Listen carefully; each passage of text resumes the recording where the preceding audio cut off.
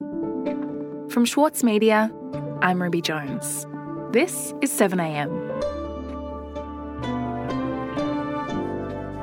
A landmark report has quantified the economic and social cost of Australia's mental health crisis. It's also pointed to poverty and unemployment as key factors behind why so many people are struggling with mental health. Today, senior reporter for the Saturday paper, Rick Morton, on how the government's social policies are causing harm to our most vulnerable communities.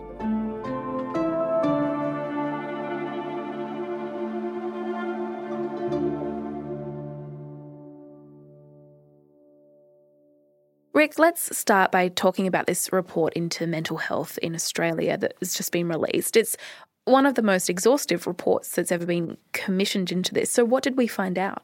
The Productivity Commission's mental health report was ordered by Scott Morrison when he was Treasurer, and it aimed to find out what mental health actually costs the nation in terms of lost productivity due to mental illness and a whole bunch of other factors. This is first and foremost a health issue.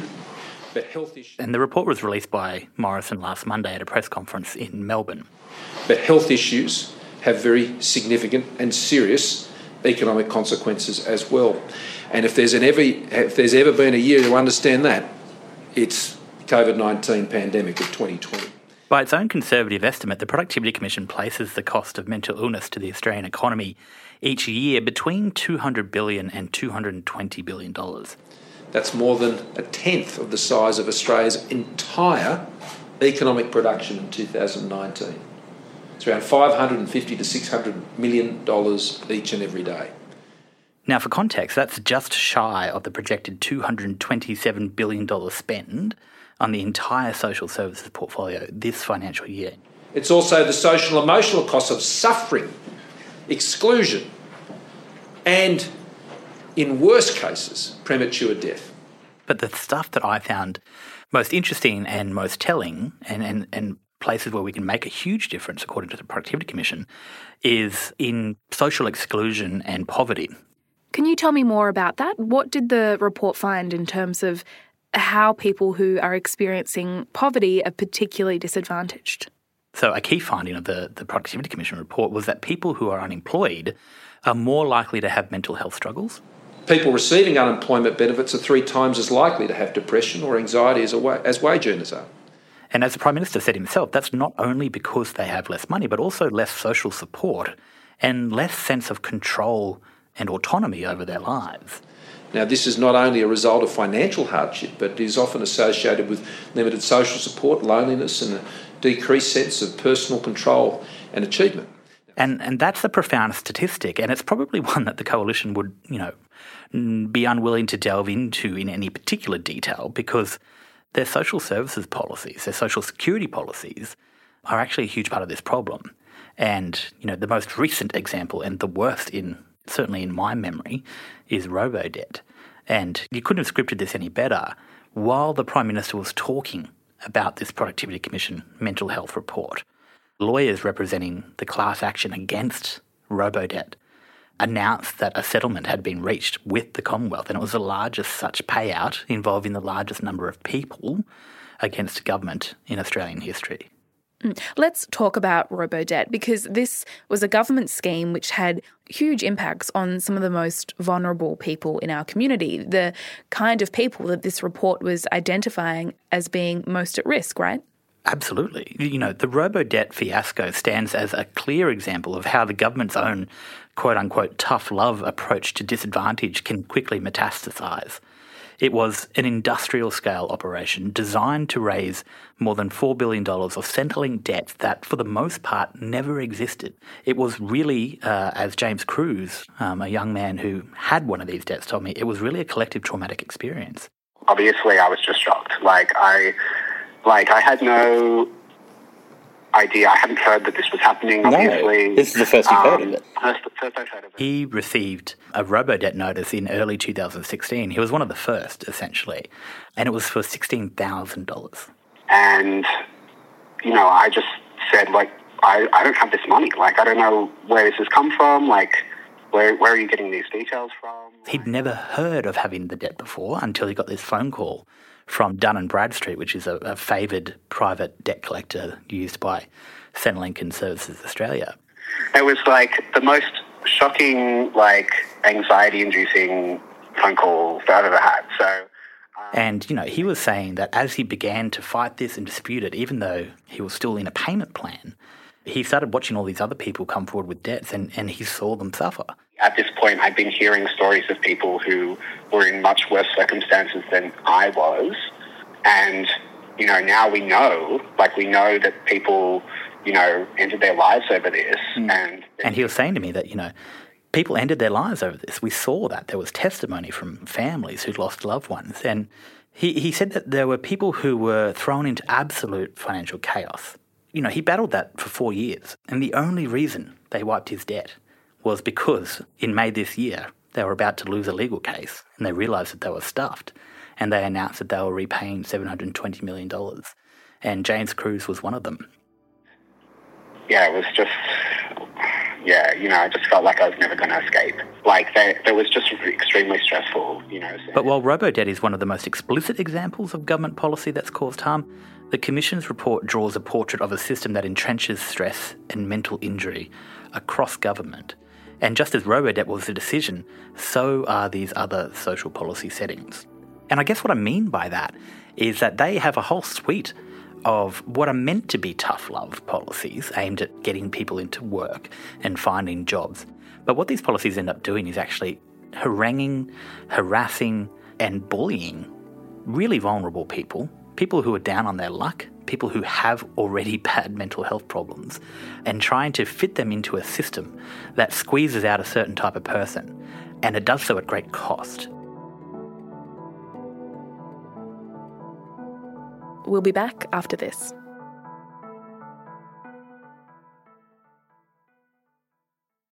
As a 7am listener, you're already familiar with many of the journalists who work for the Saturday Paper.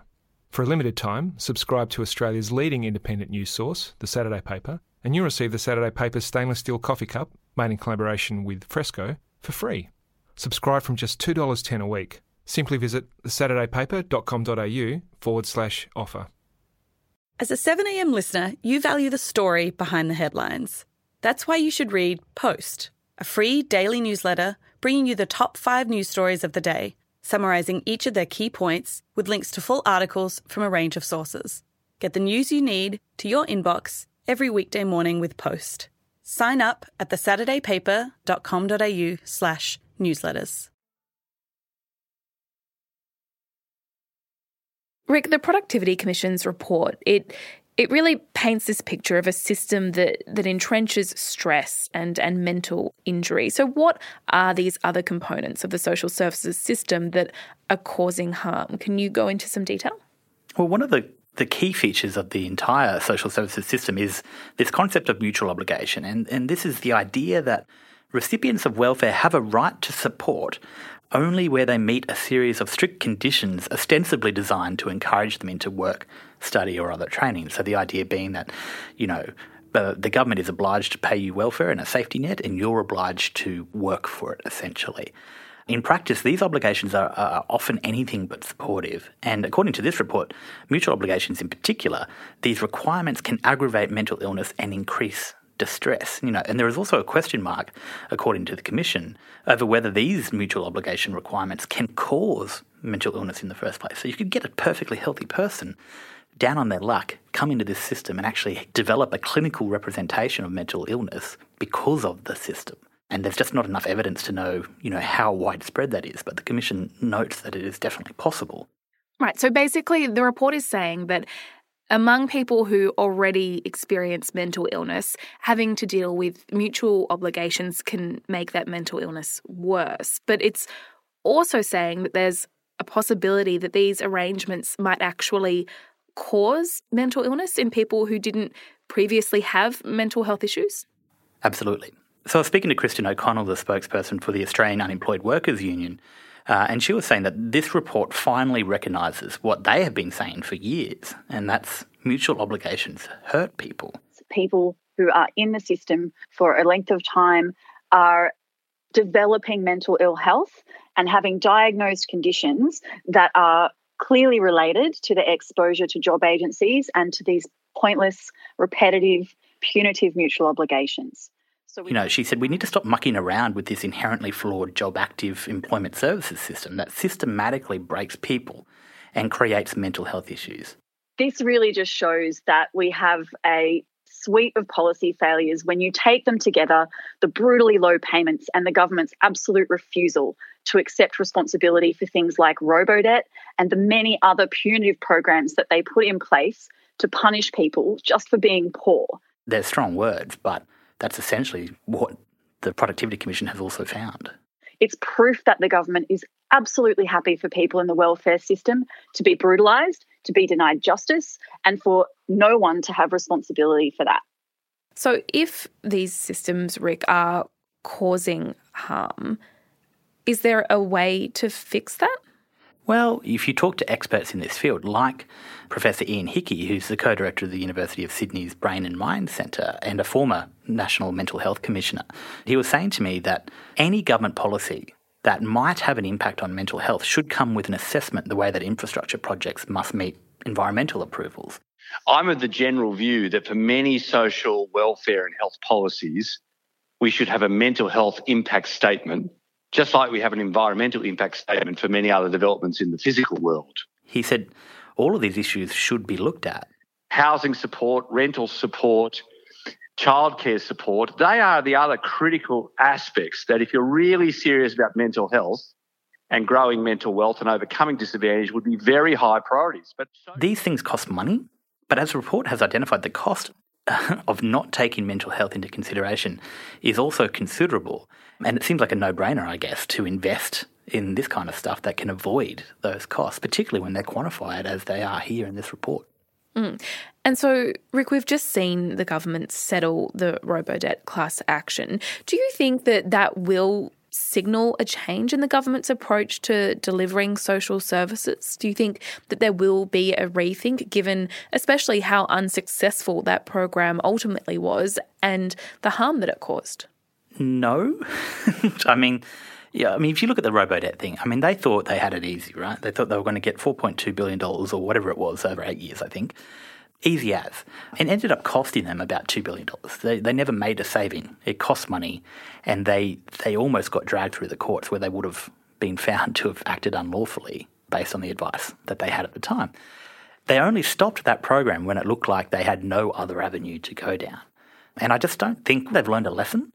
I do think that this Productivity Commission report, if people talk about it and, if people see it for what it is, which is a test, it's a test of this government and any that follows it to make policy based on evidence and not ideology. And I don't care what your ideology is, but whatever the policy is, if it's going to cause harm, then, no one in their right mind should be doing it. And yet we have these kind of arguable policies that are, on paper, they say that we don't want anyone to be addicted to drugs and alcohol. Of course not. And they say that if anyone who wants to work or anyone who can work should be able to work. And I'm like, absolutely. Those are all statements that are easy to agree with. But how do you go about doing that can actually cause great harm, particularly when you don't understand what disadvantage feels like and the decision-making that goes on in the brains of people who have nothing. Scarcity creates a different kind of thinker than plenty does. And, people who have huge donors, political donors, and who come from middle class or rich families don't understand that. And that's when you have to give way to ideology and you have to actually listen to reports like this. And, genuinely my personal view is that they just do not understand why anyone would be poor. Because to them, it doesn't make sense. And, I don't blame them for not understanding. I blame them for not trying to empathise. But, if you don't come from that world, it looks like madness to be poor. It looks painful. And it is. It's a horrible existence. And so they think, obviously, if you're not trying to get out of it, then you must want to be there. And so they can't reconcile that in their heads. And I'm talking particularly about conservative ideologues. But also there's this kind of technocratic fervour that has taken over a lot of federal governments since, the 1990s, essentially, where we kind of itemise people and put them down into bits and they just become almost like chess pieces, but on a spreadsheet. They don't think that it's because of policy. They think it's because they choose to be there, which is just bonkers, to be quite honest. It just doesn't make any sense at all. But that's where we are, I guess.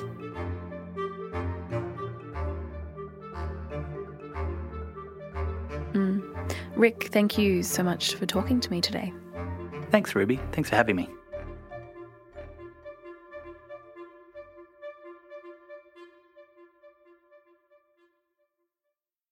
With award-winning news coverage and reviews, the Saturday Paper is essential reading for everybody. For a limited time, subscribe to a year of our quality, independent journalism, and you'll receive the Saturday Paper's stainless steel coffee cup, made in collaboration with Fresco, for free. Subscribe from just $2.10 a week. Simply visit thesaturdaypaper.com.au/offer. The Saturday Paper. No hot takes. Also in the news today, the Queensland State Government has announced it will allow residents from Greater Sydney to enter the state from December 1 in an easing of coronavirus restrictions.